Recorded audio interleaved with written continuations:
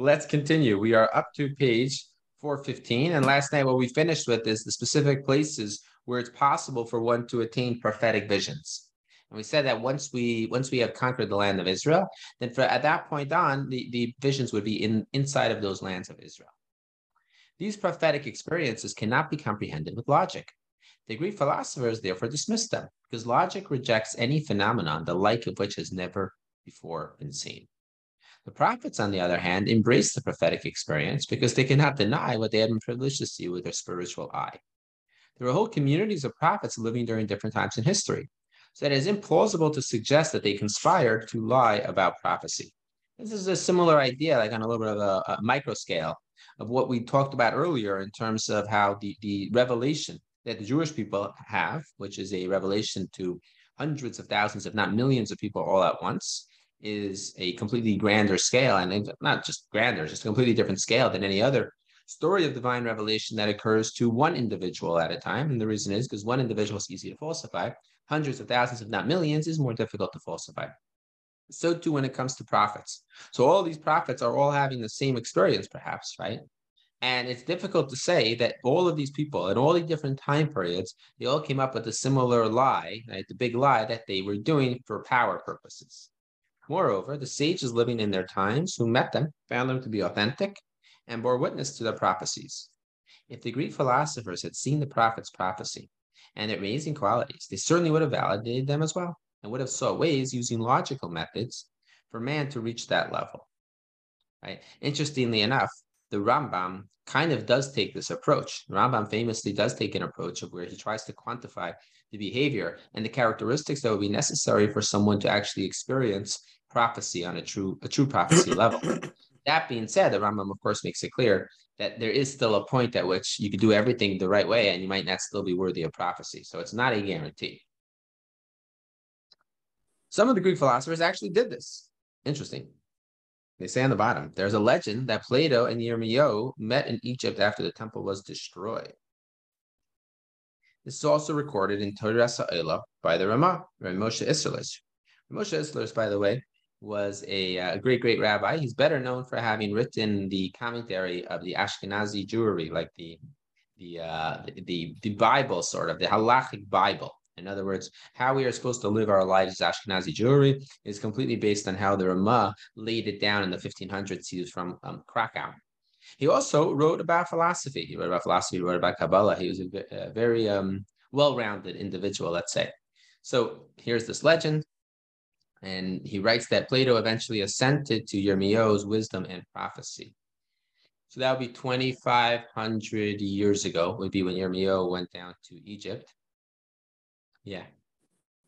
2,500 years ago. Does that line up in terms of Plato? Is that around when Plato was, around 2,500 years ago? Anybody remember? Nobody remembers. Okay.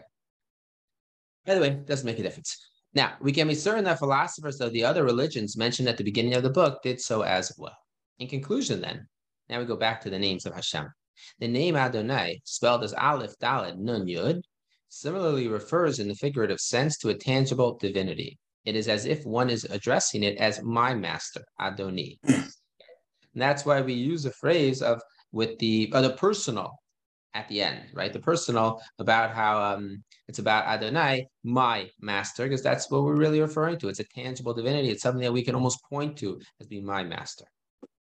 As to the concept of angel, the malach of God, the term malach is synonymous with messenger. Some angels are created out of the ethereal elements for finite periods, while other angels exist eternally. Perhaps these eternal angels are the same spiritual entities discussed by the philosophers. We have no reason to reject their doctrine or to accept it.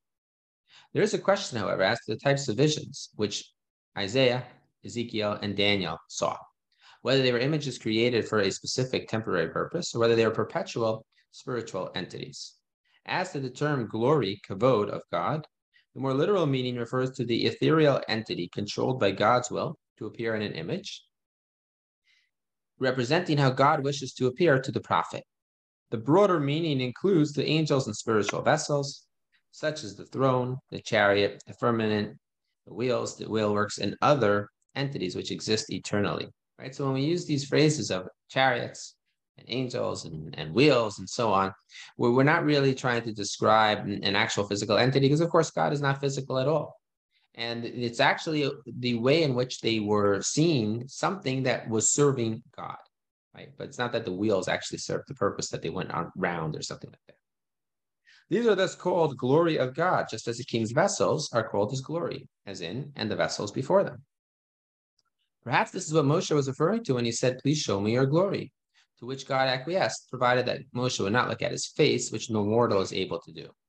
It was this glory to which God referred when he said, you will see my back, right? There's the famous incident, glorious incident, when Moshe realizes that Hashem is disposed to treat the Jews favorably and will indeed forgive them for their awful sin of the golden calf. And Moshe says, once I'm in it, and God is now disposed favorably, let me go whole hog.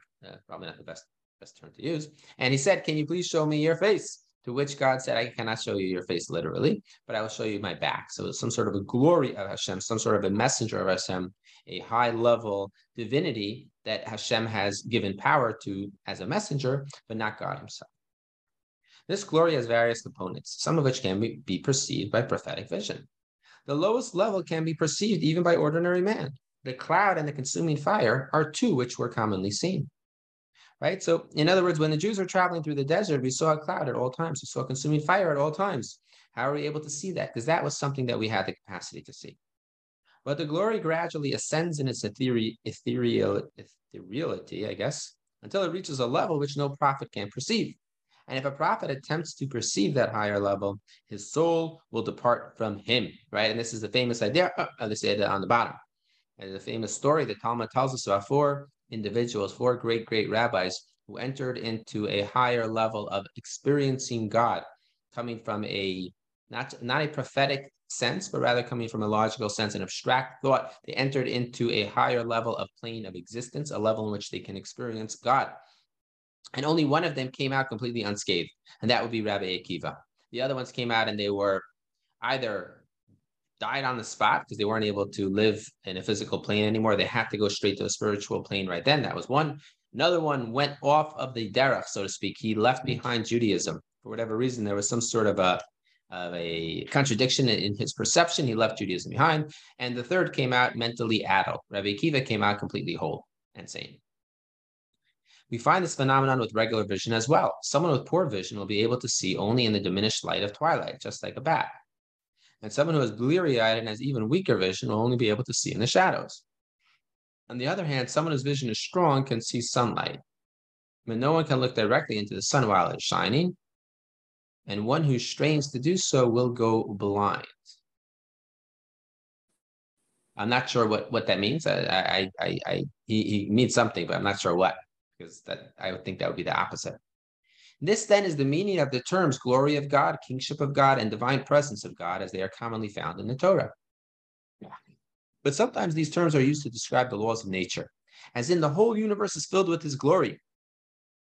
This is something that we say often in prayer, right? And this is, Kavod Hashem, Malo Kol Haaretz Kavodo, right? The entire world is full of Hashem's glory, right?